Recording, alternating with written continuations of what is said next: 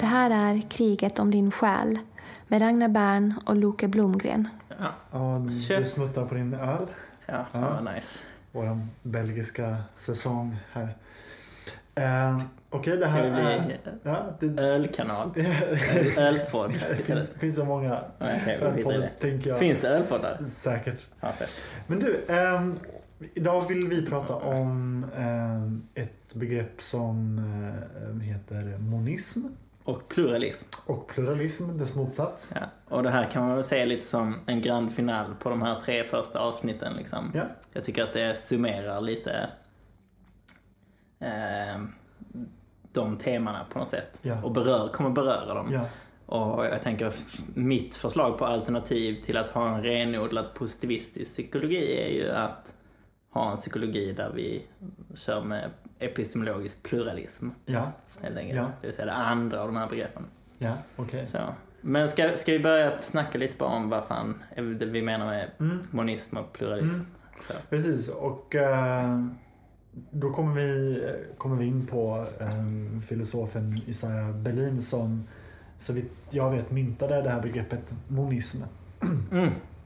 Eller när jag tänker efter så tror jag att han fick det från gamla grekerna, va? Ja, precis. Jag tror att det var presokraterna, inser jag. Det var långt tillbaka. Alltså, så fort monism var de som trodde att hela världen var bara en substans. Just det. Alltså de hade såna teorier om att allting består av vatten typ.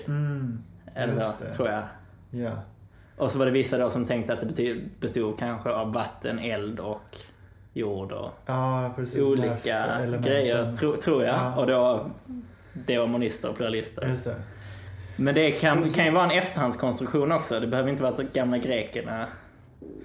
Oklart var det kommer från begreppet. Men vad är monism är väl Isaiah Berlin? Det är idén då att det finns ett svar för varje viktig fråga som människan kan ställa. Det finns ett värdesystem som är det rätta och riktiga och optimala för människan. Just det. Det finns en teori som kan förklara allt. Som kan förklara allt. Och som hänger ihop liksom. Precis. Och det finns en metod då som ska kunna ge oss svaren på de här frågorna. Just det. Och ofta har det varit förnuftet då. Rationalitet. Ja, just det.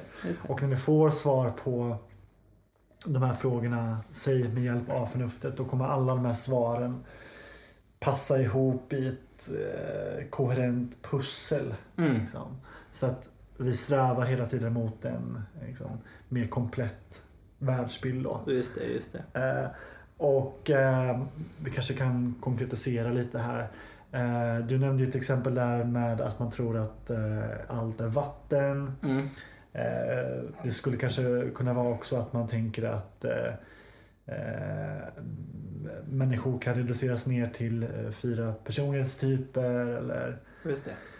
Allt är beteenden som behavioristen säger eller allt förklaras av omedvetna processer just det. Eller att vetenskapen kommer ge oss svaret på alla frågor och total kunskap om universum. Ja, precis. Klassisk. Är det man kallar scientism? Scientist. Just det.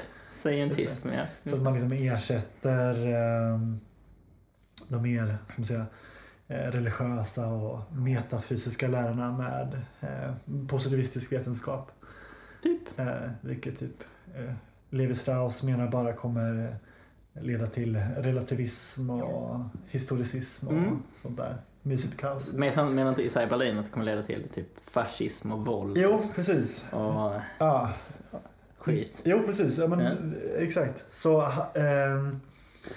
man kanske kan börja med något exempel här på, eller så här, varför är monism ett problem? Ja, så här, just det. För lyssnaren hör om det här nu bara, men det här är ju vanligt att man tänker att typ min världsbild är den sanna, typ min feminism är den rätta feminismen, eller min KBT-teori är den rätta KBT-teorin, eller min religion eller min ateism. Just det, min positivism. Min positivism, precis. Så Isaiah Berlin menar då att det här blir ett problem därför att det leder till aggression när du möter någon som representerar den andra. Den andra, vilket här innebär någon som inte omfattar samma teori / världsbild / värdesystem som du själv. Just det, så typ man kan ta religiösa fundamentalister är väl något så här obvious exempel då, eller? Ja. Typ ISIS. Ja, exakt. Man kan nog gå till ett amerikanskt exempel och tänka sig republikaner liksom versus liberaler som då enligt forskning har liksom vilar på helt olika moraliska värdegrunder. Okej, vad då? Ja, men att en liberal då tänker att det som spelar roll när vi ska fälla moraliska omdömen, det är huruvida en handling har skadat någon eller inte. Just det. Det är det som ska väga tyngst. Just det. Och då är det exempelvis okej att typ liksom ha sex med en melon och sen äta den. Liksom. Enligt en liberal, det här är ett riktigt exempel, egentligen en död kyckling är det här exemplet i forskningen av Jonathan Haidt som jag kanske kommer att komma in på. Men poängen är att en liberal i USA då säger i forskningen att nej, men det är helt okej att liksom penetrera en vattenmelon och äta den liksom, och komma i den och äta den. För det är ingen som skadas, tvärtom är det kanske så att en person till och med njuter av det här. Och då är det den moraliskt riktiga handlingen att det hade varit fel av den här mannen att inte penetrera vattenmelonen.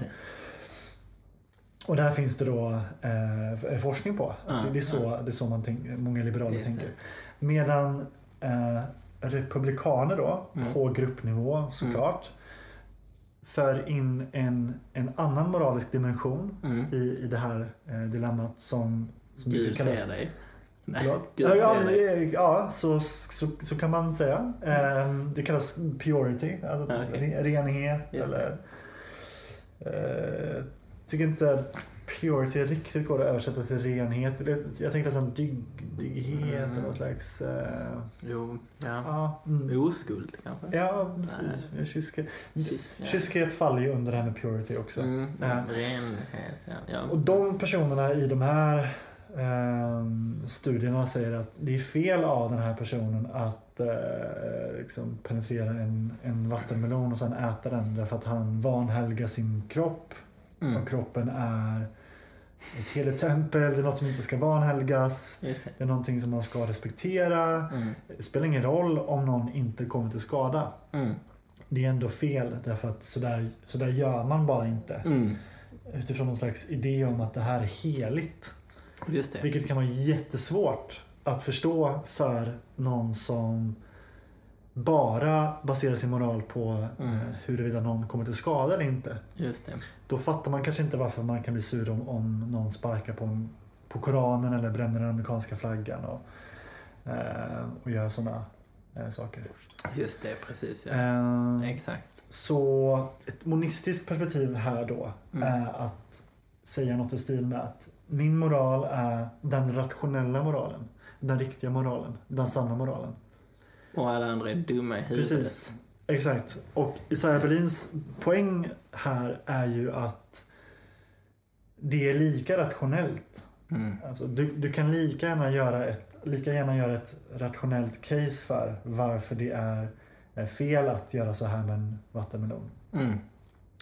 Så och det som händer här då, det Jonathan Haidt har sett i sin forskning är att det börjar alltid med en känsla eller en intuition att de här försökspersonerna drar sig åt något håll ganska intuitivt. Man känner det här är rätt eller man känner det här är fel.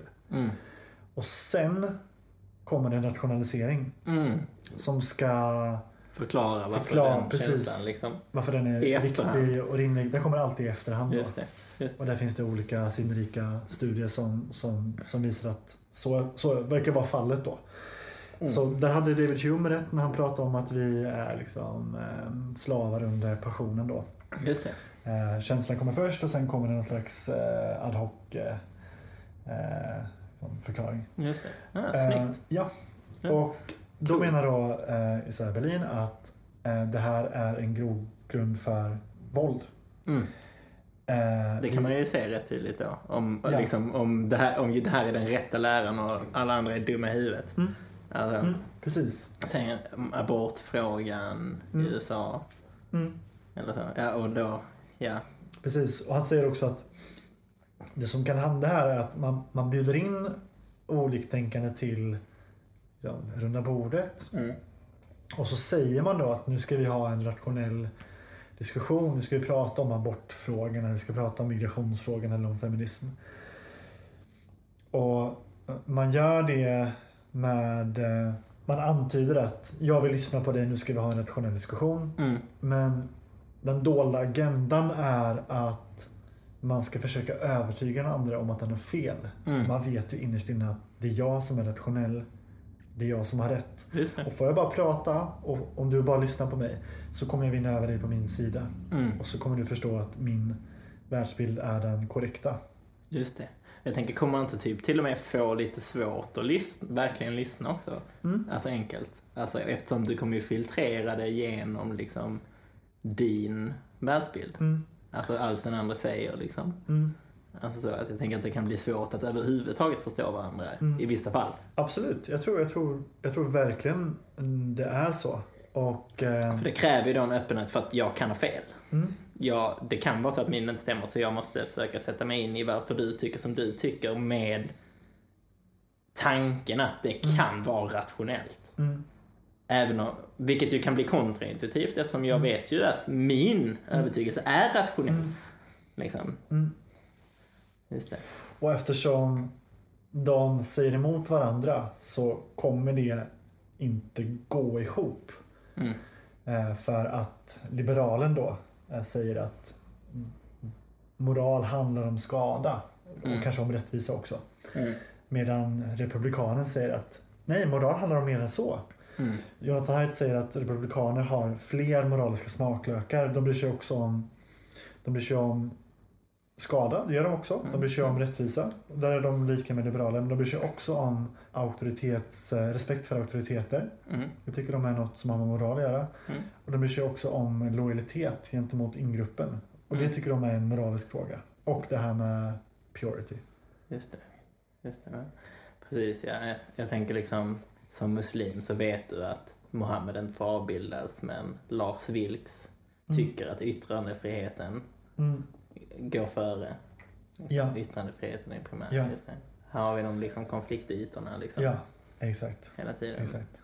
Just det. Vilket då leder till våld, aggressioner, vilket inte bara behöver vara fysiskt, utan det kan också vara verbalt våld, eller liksom frysa ute, stänga ute, nedvärdera.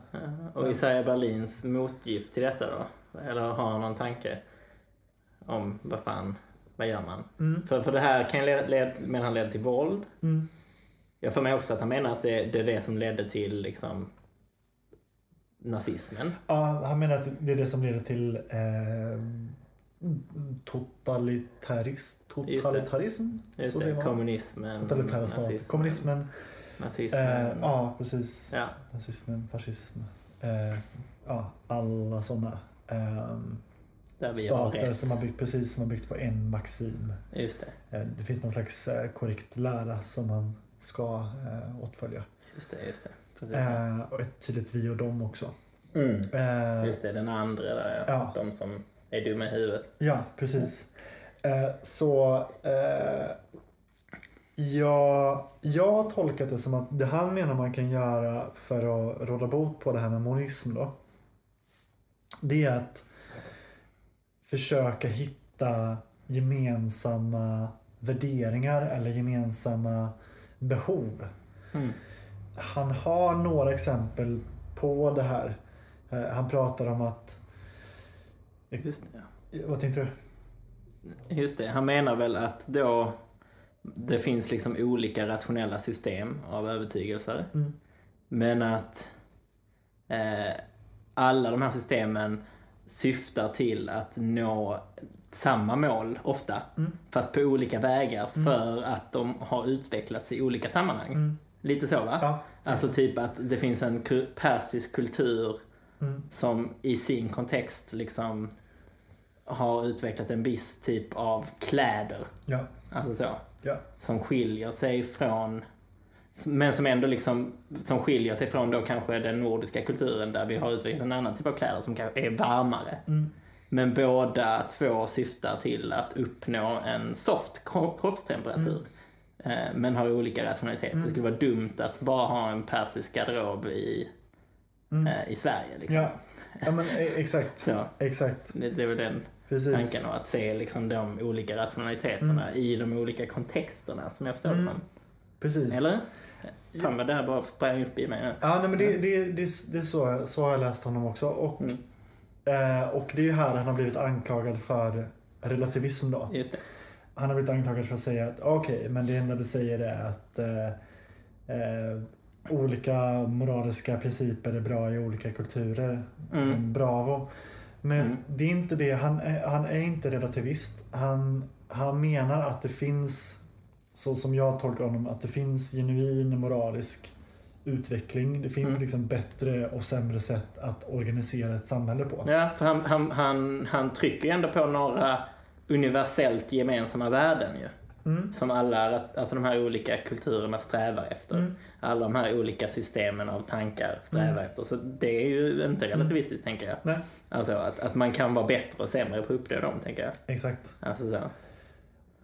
Och så pratar han ju då om att pluralism är det är ju ett värdesystem som enligt honom själv då bör leda till ett bättre samhälle. Med mindre aggression, mer förståelse. Och så bättre idéutveckling tolkar jag också det. Ja.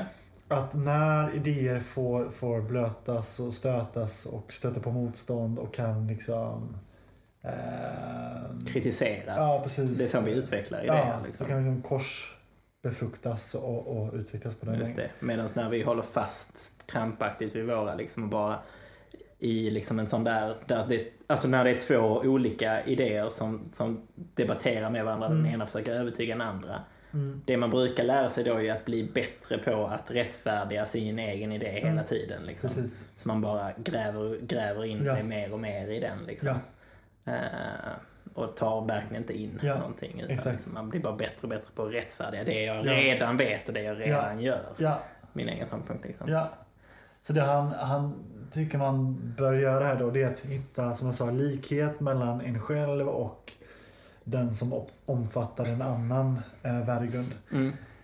Och ett exempel på det här då som Jonathan Haidt pratar om, det är ta värdegrunden renhet eller purity. Eller värdegrund, men det moraliska fundamentet liksom. Och så säger han att men som liberal så kanske man kan skratta åt att folk typ tycker att man ska behandla kroppen som om den vore ett tempel och inte tatuera den eller inte ha sex i äktenskapet eller ha sex med en vattenmelon eller vad det nu kan vara. Man skrattar lite åt det här med purity och typ tycker att det är larvigt. Men då kan man ju fråga sig själv då om man inte tycker att typ purity är jätteviktigt när det kommer till miljöföroreningar. Eller när det kommer till att äta ekologisk mat som är rättvisemärkt och att så äta hälsosamt, att alla människor verkar ha en preferens för att vårda sin kropp.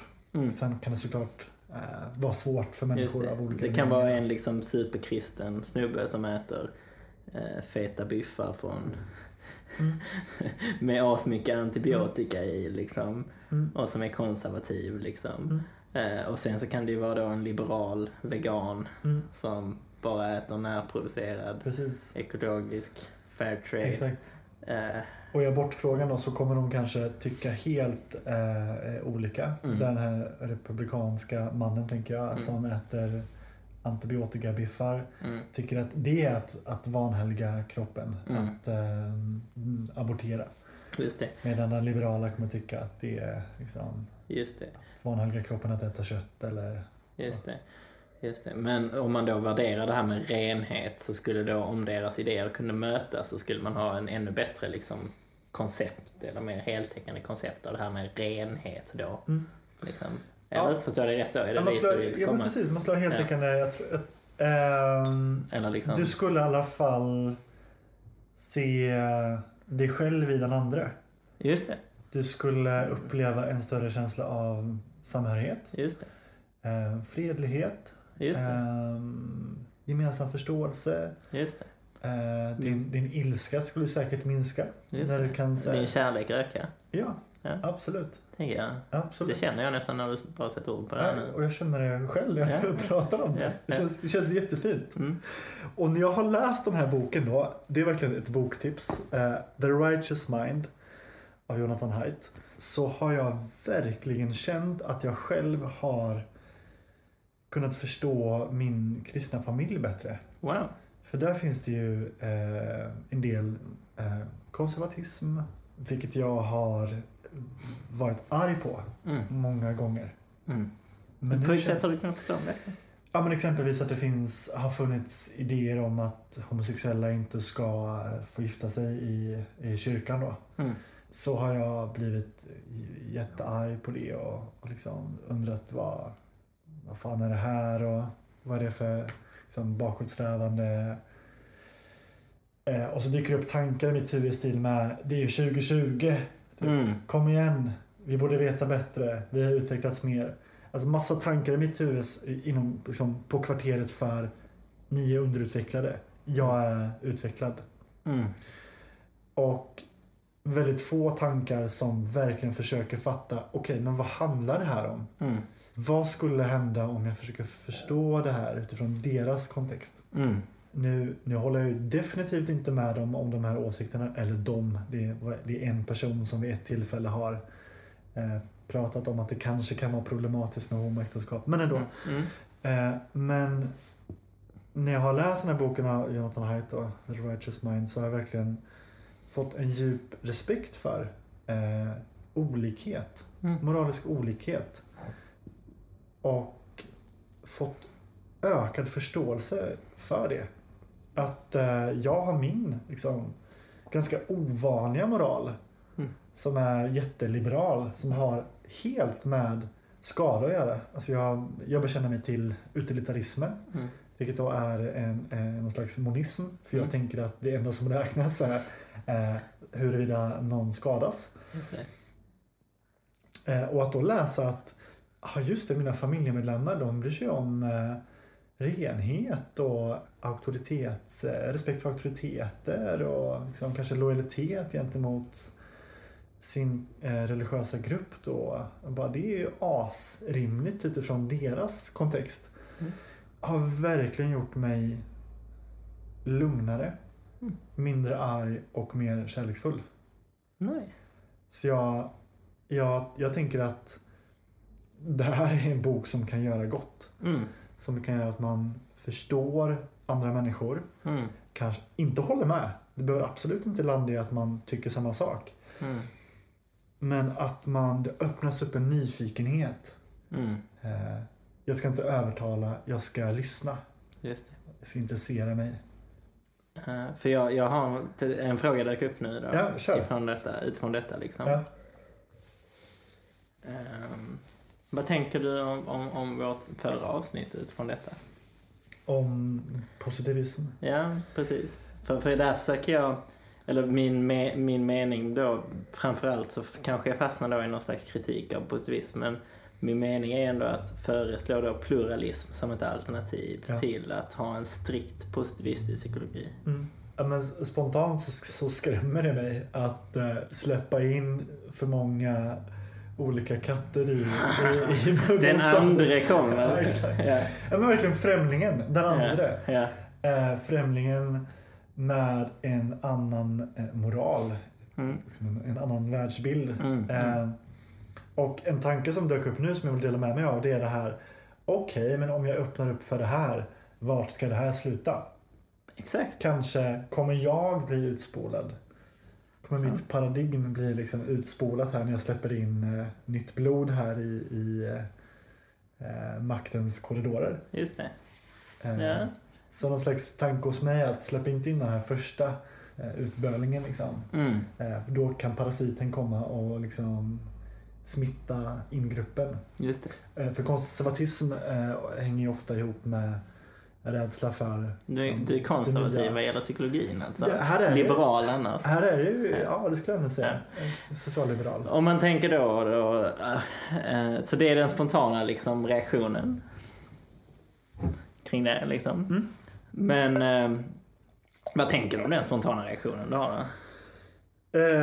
Tänker du, jag är ganska lätt för att liksom känna med mig själv och förstå och okeja att jag känner så. Och sen tänker jag, är det Jonna Bormark som pratar om att perspektiv och paradigm som sluter sig för utifrån kommande feedback gräver sin egen grav? Nej, men det låter rimligt. Ja. Eller jag vet inte om hon säger det. Det säger hon säkert. Ja, det låter som hon skulle kunna säga det. Ja. Precis.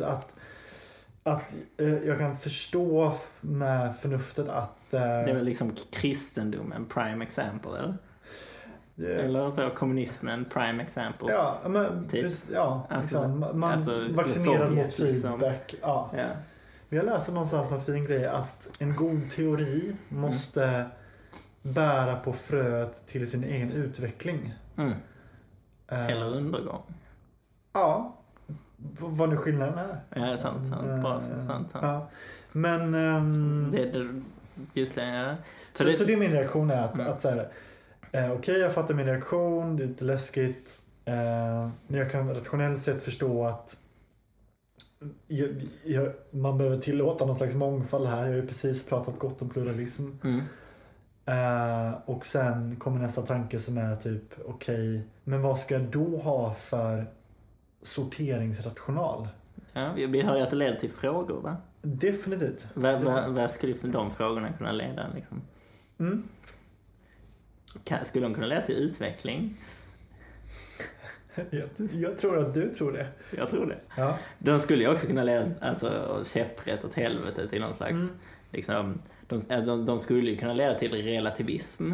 Men jag tänker om man då ser det utifrån det pluralistiska, då skulle man ju då tänka, för det som gör att Isaiah Berlin inte är relativist, alltså, för jag tror inte relativism är bra, jag tror det är en katastrof. Om psykologin handlar i relativism, då vet vi ju ingenting liksom. Det är ju skitdåligt och då, det kan man ju inte hålla på med, tänker jag. Framförallt inte när man jobbar inom vården liksom. Men att det som gör att Isaiah Berlin inte är relativist är ju att han då postulerar någon slags värden som är universella. Alltså vad är det vi ska hålla på med? Vad är det vi ska sträva mot? Det liksom. Goda, det ytterst goda liksom. Universalier pratar vi om. Exakt, ja, exakt. Och jag tänker också då frågan, så det tänker jag är liksom de frågorna man kommer vilja ta sig an. Vad ska vi hålla på med inom psykologin? Alltså vi måste utveckla en etik då helt enkelt, tänker jag. Som det första, om man ska lyckas med att vara pluralist och i motsats till relativist. Och sen tänker jag också, en intressant fråga som jag skulle vilja gå in i liksom också är, ja men om vi håller den andra ute liksom, om vi håller strikt vid den här positivismen som jag förra gången försökte liksom för att caset den är lite shaky liksom. Vad är kostnaden av det? Av att stanna? Hålla kvar vid positivism är det liksom allenarådande sanna. Isaiah Berlin menar att det kan leda till våld vad gäller politik liksom. Så jag undrar liksom, kan det leda till våld inom psykologi? Ja, men där tänker jag jag tror att monism inom vetenskaperna absolut kan leda till våld eller aggressioner. Då förstår jag aggression i vid bemärkelse. Alltså det kan innefatta förakt och nedvärdering, att inte lyssna ordentligt på en oliktänkande. Ja, men det där tycker jag har sett flera gånger, att man diskvalificerar andra paradigm utan att först ha tolkat dem välvilligt. Det finns någon slags grundposition som är vi har rätt och andra har fel. De är gulliga, de kan sitta där borta och leka med sina färgkritor och dricka saft. Men vi sitter här och arbetar med den sanna, riktiga, vuxna läraren. Ja, men jag har ett exempel på när jag pratar med ett gäng riktigt så inbitna behaviorister. Och så satt jag och pratade om hur det kom sig att människor kan tända på väldigt ovanliga saker. Jag kommer inte ihåg vad det var vi pratade om. Jag tror att vi pratade om så här, kläder. Liksom. Det kan man tända på. Och då så lyfte jag liksom jag ställde frågan rakt ut. Undrar vad en psykoanalytiker hade tänkt om det här. Liksom, att vi tänder på så olika saker med människor. Och då fick jag väldigt snabbt liksom höra att de hade spekulerat vilt och inte fattat att allt är bara inlärning, liksom, respondentbetingning då. Att sexuell upphetsning blir liksom, det stängde snabbt där. Ja, precis, att den blir ihopkopplad med... Det stängde snabbt och vi visste redan allt. Ja. Ja. Och det här är bara ett litet exempel. Det är magstarkt från liksom någon som sitter i en psykologi som lyckas med hälften av patienterna ungefär. Precis, ja. Magstarkt, ja, jag tycker så. Ja. Eller att säga att man vet allt redan. Ja, och ändå inte... Allt är detta. Ja. Liksom. Ja. Wow. Dra en theory of everything. Precis. Och då tycker jag, här kan man stanna upp lite och bara tänka på det faktum att det är ju människor. Människor som tänker att andra människor inte tänker så bra. Och det tycker jag är det skaver mig när jag bara tänker på det, att man inte tänker att andra människor har något vettigt att komma med, utan de är bara liksom offer för någon slags nyckfull, abstrakt, esoterisk idé. Nu vet vi bättre. Jonathan Haidt pratar om hur de 4 nyateisterna som de kallas, vilka är det då? Det är Richard Dawkins, Sam Harris, Christopher någonting heter han. Hitchens ja. Och Daniel Dennett. Att de har liksom en default-inställning som är religion är irrationellt. Och så försöker de leda det i bevis genom att likna religion med ett virus som får subjektet då, eller får människan att göra irrationella saker, liksom offra saker för sin religion och skänka pengar och be fast det inte hjälper. Och... Som offra var irrationellt. Exakt. Det är ju precis. KBT 101. Offra nuet för framtiden. Precis. Ja, det är absolut. Men och där är då menar Jonathan Haidt då att de går in med en från början illvillig inställning då gentemot de andra. Och sen bekräftar man den. Precis, exakt. Just det. Just det. Så kan man ta sig någon annans. Ja. Och då tänker jag att det där gör någonting med hur man möter andra människor. Att på förhand ha bestämt sig att deras moral eller vetenskap är mindre utvecklat, sämre, mindre rationellt. Just det. Kalla det vad du vill. Det kommer märkas i mötet med andra människor. Ja, jag tänker det är ju få personer som ser sig själva som och allt man gör som en produkt av inlärning på ett aktivt sätt i sitt tänkande. Eller? Ja, jag vet inte. Spontant kan jag tänka att det finns folk som gör det. Men fast då på något tänker jag något mer liksom folkpsykologiskt sätt. Alltså att man typ tänker, ja men jag har lärt mig det i min barndom liksom. Ja. Men inte liksom kanske explicit som en behaviorist gör att liksom. Nej, just det. Alltså att det är liksom de kortsiktiga konsekvenserna som liksom har format fram det här beteendet över tid liksom. Så tänker jag. Och man skulle ju inte liksom tänka att det är också påverkbart på samma sätt om kontexten ändrar sig. Det vill säga att det slutar få de här Jag tänker att man spontant inte tänker på sig själv som en behaviorist gör. Jag vet inte. Även om man är behaviorist också. Ja, intressant fråga. Jag tänker nog själv att jag är behaviorist i mångt och mycket. Okay. Alltså jag tänker nog själv att allt det som utgör mig, alltså alla tankar, idéer, berättelser, känslor, det är ändå format av min historia. Men då är det både min individuella historia och min arts historia. Apropå poddens titel här då, kriget om din själ. Om du accepterar behaviorismen så är det så här din själ kommer vara. Då är den i de här ordalagen. Ja, men eller liksom för mig är det inget problem att det är så att mina åsikter, för det jag ser nu är ju bara att mina åsikter är en produkt av min inlärning. Det tänker jag är ganska okej, det kanske är smått kontroversiellt om man accepterar fri vilja. Vilket de flesta tror jag gör. Men det gör inte jag. Intressant. Ja. Det här blir ett annat avsnitt. Ja.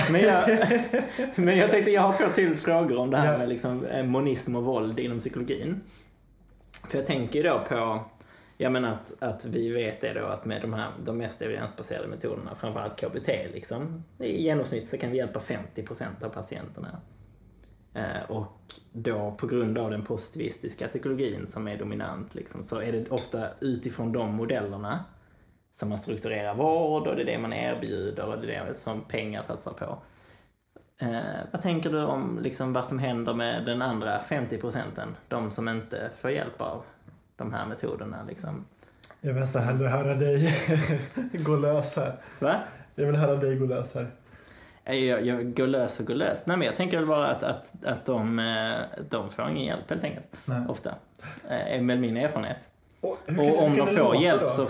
Va? Hur kan det låta när en sån patient inte får hjälp? Kan vi stanna där lite? Hur kan man hur tänks det kring Kalle som där KBT inte biter fastän det ska det ju göra? Jag tänker att ganska ofta så hamnar det på Kalle. Att det är Kalle som inte förstod eller tar inte till sig eller... Ja, precis, inte motiverad, kanske gör inte. Ja, det här tror jag vet inte om detta händer så ofta. Jag tänker att man och jag tror att vi också har lite svårt att tänka kring det, för jag tror vi också är en organisation där det är ändå rätt så okej på den fronten kanske, förutom att vi bara håller på med KBT. Vilket kan leda, i vårt fall kanske snarare leder till att samma person får KBT 7-8 gånger i rad utan att något händer. Alltså, men så kan det ju se ut, att man bara slösar någons tid. Så, men jag tänker att man ger upp liksom lite så i tysthet snarare, tror jag är det vanligaste. Att man i tysthet ger upp att shit, det är för Menar du vårdpersonalen eller patienten eller båda? Vårdpersonalen och patienten antagligen, tror jag. Ja, alltså så att terapi är ingenting för Kalle. Just det. Tänker både Kalle och han kanske kallas behandlingsresistent typ eller så. Och det är ju också någonting våldsamt i det också, tänker jag, är ju om vi då tänker tillbaka på vårt första avsnitt, lite det här med makt, normaliserande makt, att liksom de här evidensbaserade modellerna, de behöver ju ha en viss struktur för att man ska kunna prata om vad är det vi har forskat på. Och det är ofta att man har en teoretisk modell där strukturen i behandlingen ofta så att man ska få patienten att greppa den modellen och sen tänka kring sig själv utifrån den modellen och liksom köpa det, och sen ska man få den att ändra på hur den beter sig utifrån den modellen. Så, ungefär den strukturen har det oftast liksom. Så att man kan prata om det är den här modellen vi har forskat på nu liksom. Det behöver man i forskning för att kunna vara tydlig med vad är det vi har testat här.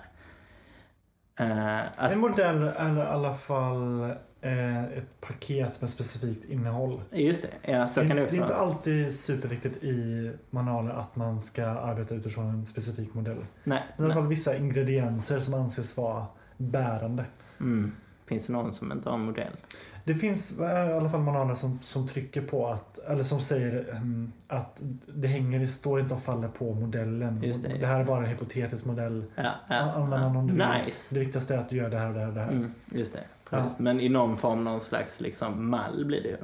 Ja, eller så. Det blir det. Det verkar vara en slags standard. Okej, men släng in en modell. Det ser bra ut. Lite pilar och lådor. Och, precis. Ja. Exakt. Ja. Och eller något slags definierat innehåll så. Ja. Men det blir ju också liksom så då lite så här, passa denna mallen or get the fuck out typ. Alltså på något sätt. Och de som inte gör det. Alltså det blir nästan liksom de som inte passar in i det här språkandet liksom. Så, det tänker jag också kan vara en tragedi i det liksom. Ja. Och det kanske är just när de här modellerna som har det här liksom, det är just när de inte räcker längre. Det är där det blir så viktigt att ha en pluralistisk psykologi. Och det är där jag tänker att, som i fallet då med Kalle, som säger att han har gått i 3 vänner i KBT, eller 5 vänner i KBT, inget ovanligt tänker jag. Och 5:e gången då så funkar det inte. Och jag tänker att utifrån monistisk KBT då, så dyker inte ens frågan upp på mottagningen. Okej, skulle vi kunna göra på något annat sätt? Finns det någon annan metod här? Kan det funka med psykoanalys? Kan det funka med interpersonell terapi? Kan det funka med någon annan lite obskyr variant av KBT, schematerapi? Kan det funka med sensory motor psychotherapy? Vad är det? Lifespan integration. Ja, det finns en jävla massa. Eller hade det funkat att typ få hjälp av en kurator och få styr på ekonomin? Just det. Alltså vi vet att fattigdom gör jättemycket för psykisk ohälsa. Men de frågorna tänker jag, de kommer inte till huvudena på de monistiska behandlarna. Nej, man hittar väl, om man är monist verkligen, då hittar man ju förklaringar som bevarar den egna traditionen. Typ. Alltså, vederbörande gjorde inte hemuppgifterna. Ja. Så. Ja. Om de hade gjort hemuppgifterna så hade det funkat. Ja. Alltså. Och så är det kanske. Men så då är nästa fråga, varför var det så svårt att göra hemuppgifter för Kalle? Det är dit man måste gå. Och där finns det ju någon förklaring. Just det. Och den kan ju finnas inom paradigmet. Men inte alltid, tror jag. Om vi inte postulerar att vi har hittat den perfekta behandlingsmetoden i KBT. Vilket det har vi inte. Nej, du tror inte det? Jag tror inte det. Ja, men jag håller i alla fall med dig om att man nog hade varit behjälpt av att sträcka sig utanför sin monistiska bubbla för att förstå och hjälpa Kalle. Så vad tycker du då? Pluralism eller strikt positivism för psykologin? Okej, du tvingar mig in i att välja här. Ja. Positivism eller pluralism? Eller epistemologisk pluralism. Jag vet inte om jag vill välja. Jag tror du måste. Om du väljer strikt monistisk positivism, då kan du inte ha pluralism. Men det går inte. Fan vad jobbig du är. Ja. Men om jag säger så här att jag har lätt för att se fördelarna med positivism. Och jag har lätt för att se att fördelarna med att i väl kontrollerade studier veta vilka interventioner det var som gav vissa effekter.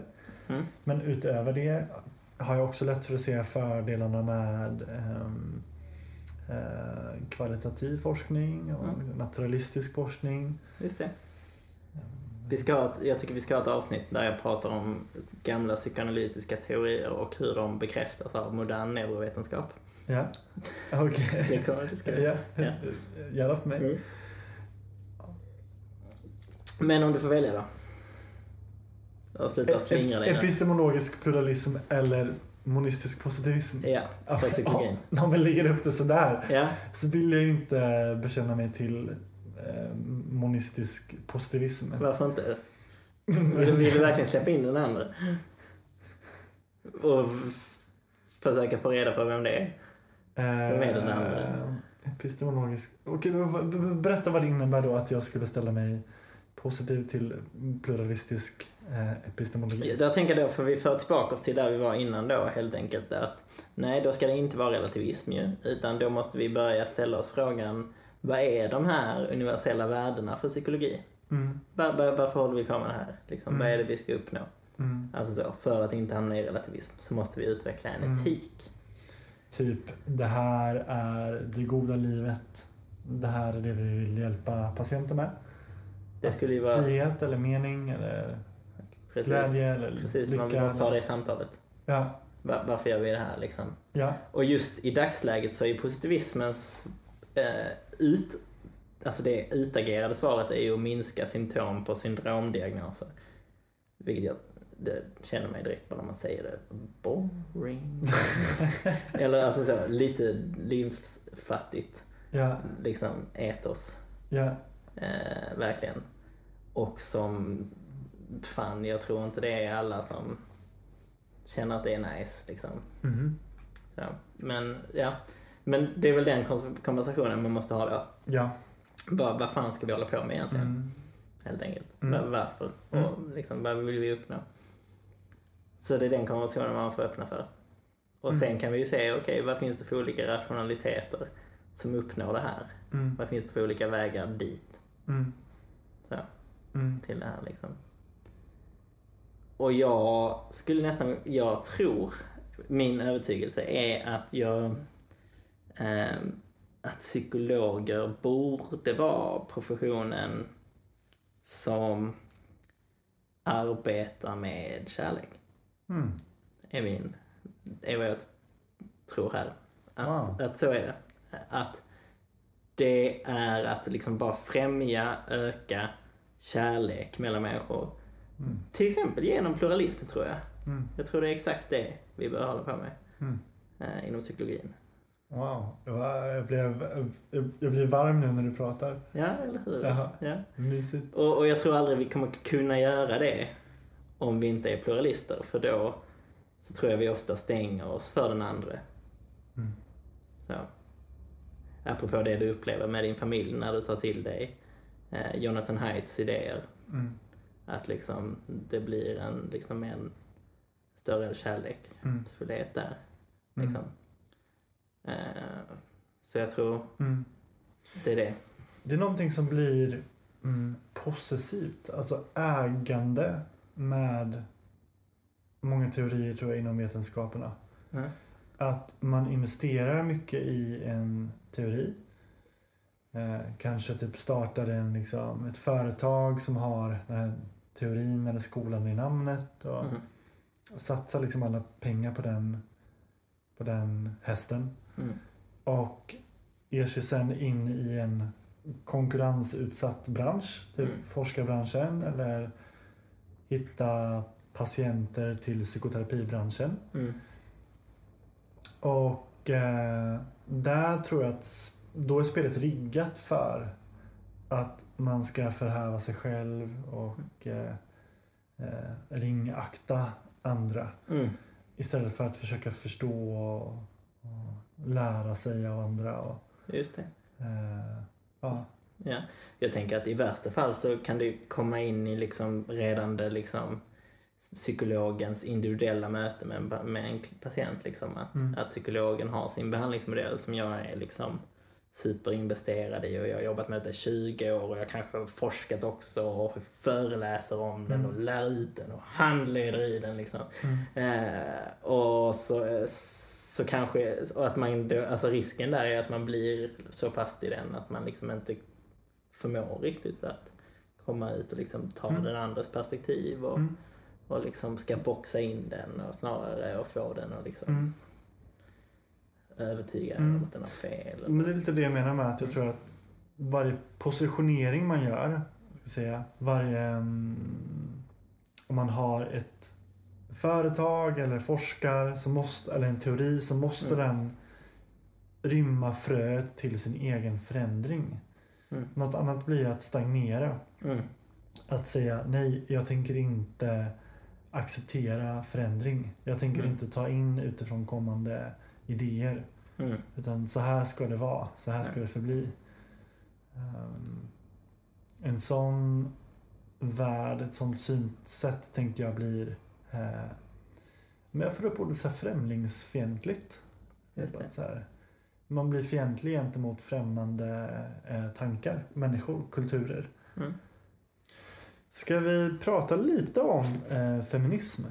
Wow. Så här på slutet. Wow. Ja, eller hur? Det är lite min reaktion också, men jag tänker ändå, jag vill göra det. Men jag vill prata det var om... den här podcasten. Kommer aldrig slå. Men vi gör inte det här för att slå. Vi gör det för att vi lär att tänka och tala. Och lyssna. Men jag har läst genusdoktrinen av Ivar Arpi och Anna-Karin Windham. Och har varit väldigt kritisk. För jag tycker att de är kritiska, tänker jag. Och inte så välvilligt inställda gentemot den politiska ansatsen att på allvar motverka diskriminering och ojämlikhet inom akademin och inom Sverige i stort.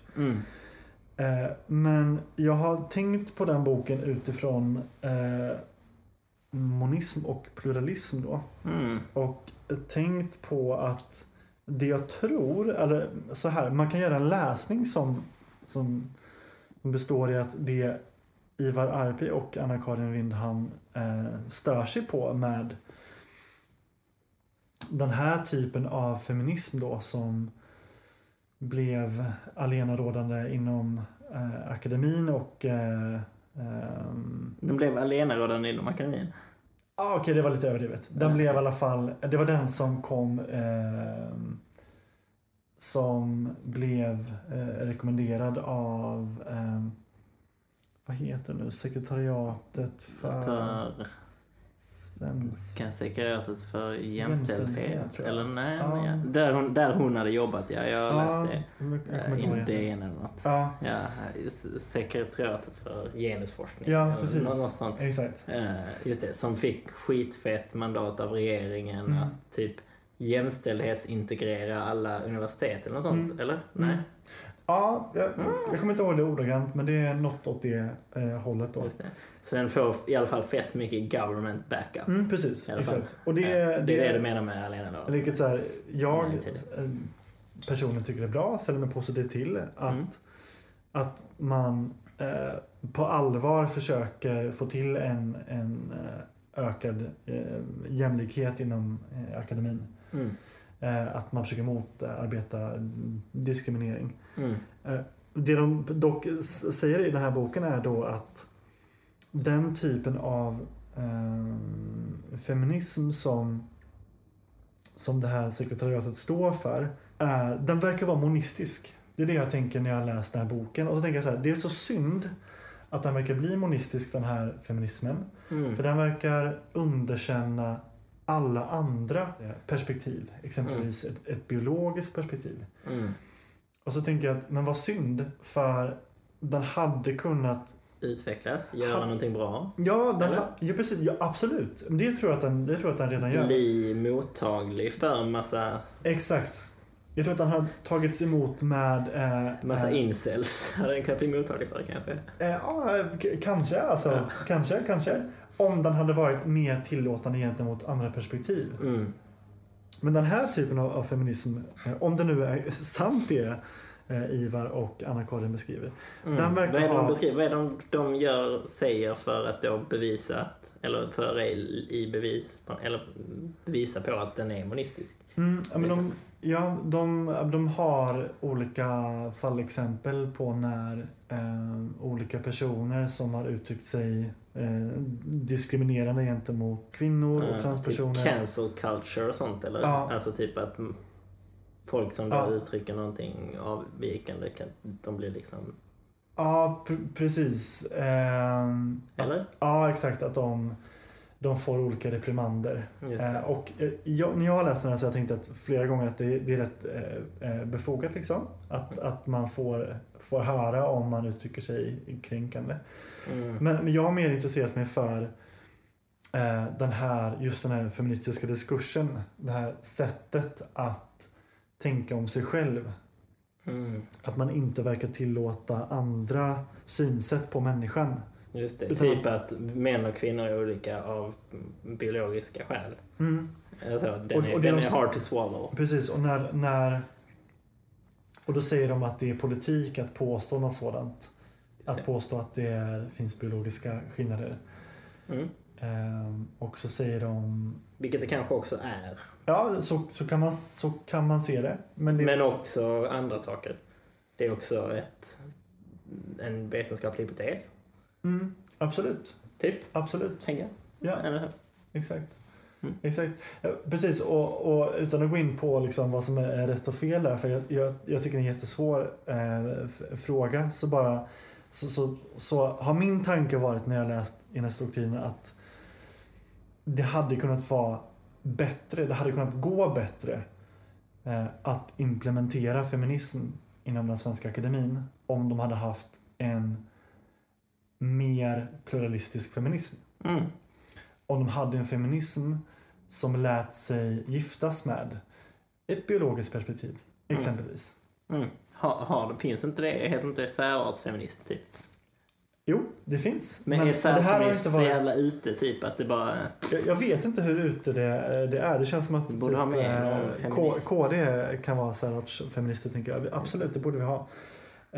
Men det står ju inte det här genussekretariatet för. De står ju inte alls för särartsfeminism utan för socialkonstruktionism. Att kön, så som de manifesteras, är socialt konstruerade. Just det. Ja. Och lite så här... Det är det som är det mainstream just nu. En liten... Ja, jag tolkar det som det. Okay. Och så finns det en inställning där att vi behöver inte riktigt leda det här i bevis som verkar irritera folk. Alltså, kön är socialt konstruerat. Vad fan menar man med det? Men jag tror ändå... Menar man inte genus är socialt konstruerat? Jo, men det är nog det. Jag tänker, alltså... Mina könsorgan, jag köper inte Nej, men att vad du har lärt dig att kanske dricka för dryck och kläder i för kläder och använda för ord och sådana saker, tänker jag. Det är med genus. Men jag känner att det här är inte riktigt mitt specialområde, men jag vill ändå få in monism och pluralism i en svensk feministisk debatt. Ja. För jag tänker att det finns ett stort motstånd mot feminismen som bottnar i att man tycker att den är exkluderande. Den är ganska glupsk och gör ganska stora anspråk på att förklara människan. Just det. Jag tror att den feministiska debatten har att vinna på att på pluralism, på att ta större hänsyn till andra perspektiv. Just det. Det har varit lite mindre kränkta snubbar. Ja, det hade det definitivt. Det ser jag inget egenvärde i. Men jag tänker att det är problematiskt att folk blir... Alltså det är ett tecken på... När jag säger det menar jag då att folk som blir defensiva och vägrar ta in det feministiska perspektivet. Typ så. Ja, precis. Absolut. Jag tror att inramning där är jätteviktig. Just det. För att nå framgång i den här viktiga frågan. Just det. Och jag tror att om min då tes om då psykologin liksom, eller psykologen som då någon slags kärlekens yrke på något sätt, så hade ju det kunnat vara ett uppdrag att försöka liksom facilitera mer en sån pluralism kanske i det liksom. Att kunna liksom ta ett feministiskt perspektiv liksom. Alltså det är djupt monistiskt, tänker jag, och tänka att det enda som finns är biologiska könsroller. Och när feministerna kommer och säger något annat, då är de feminazis. Just det. Det är ju supermonistiskt och helt säkert en anledning till polarisering i politisk debatt. Absolut, som vi ser olika typer av aggressioner. Och just det, precis. Ja. Jag tänker, det känns som vi har 2 avsnitt. ett om feminism, så för det känns som vi borde prata mer längre om det. Och sen till ett om det här med vad fan ska psykologi och psykologer hålla på med egentligen. Alltså då. Och min då är som sagt att det bör handla om kärlek. Men det är lite luddigt och det hade kunde man behöva prata om lite och försöka klargöra. Jag blir nyfiken. Jag ser fram emot nästa avsnitt. Just det, vi lämnar det som en cliffhanger. Ja. Nästa avsnitt kanske handlar om kärlek då, eller? Jag blir lite skrämd. Ja. Ja, gärna för mig. Men jag blev också skrämd. Jag hade en studiecirkel i 2 år om kärlek. Fattade ingenting. Så det blir spännande. Okej, bra. Ja. Vi sätter punkt där. Ja, det gör vi. Tack för den. Tack. Ja.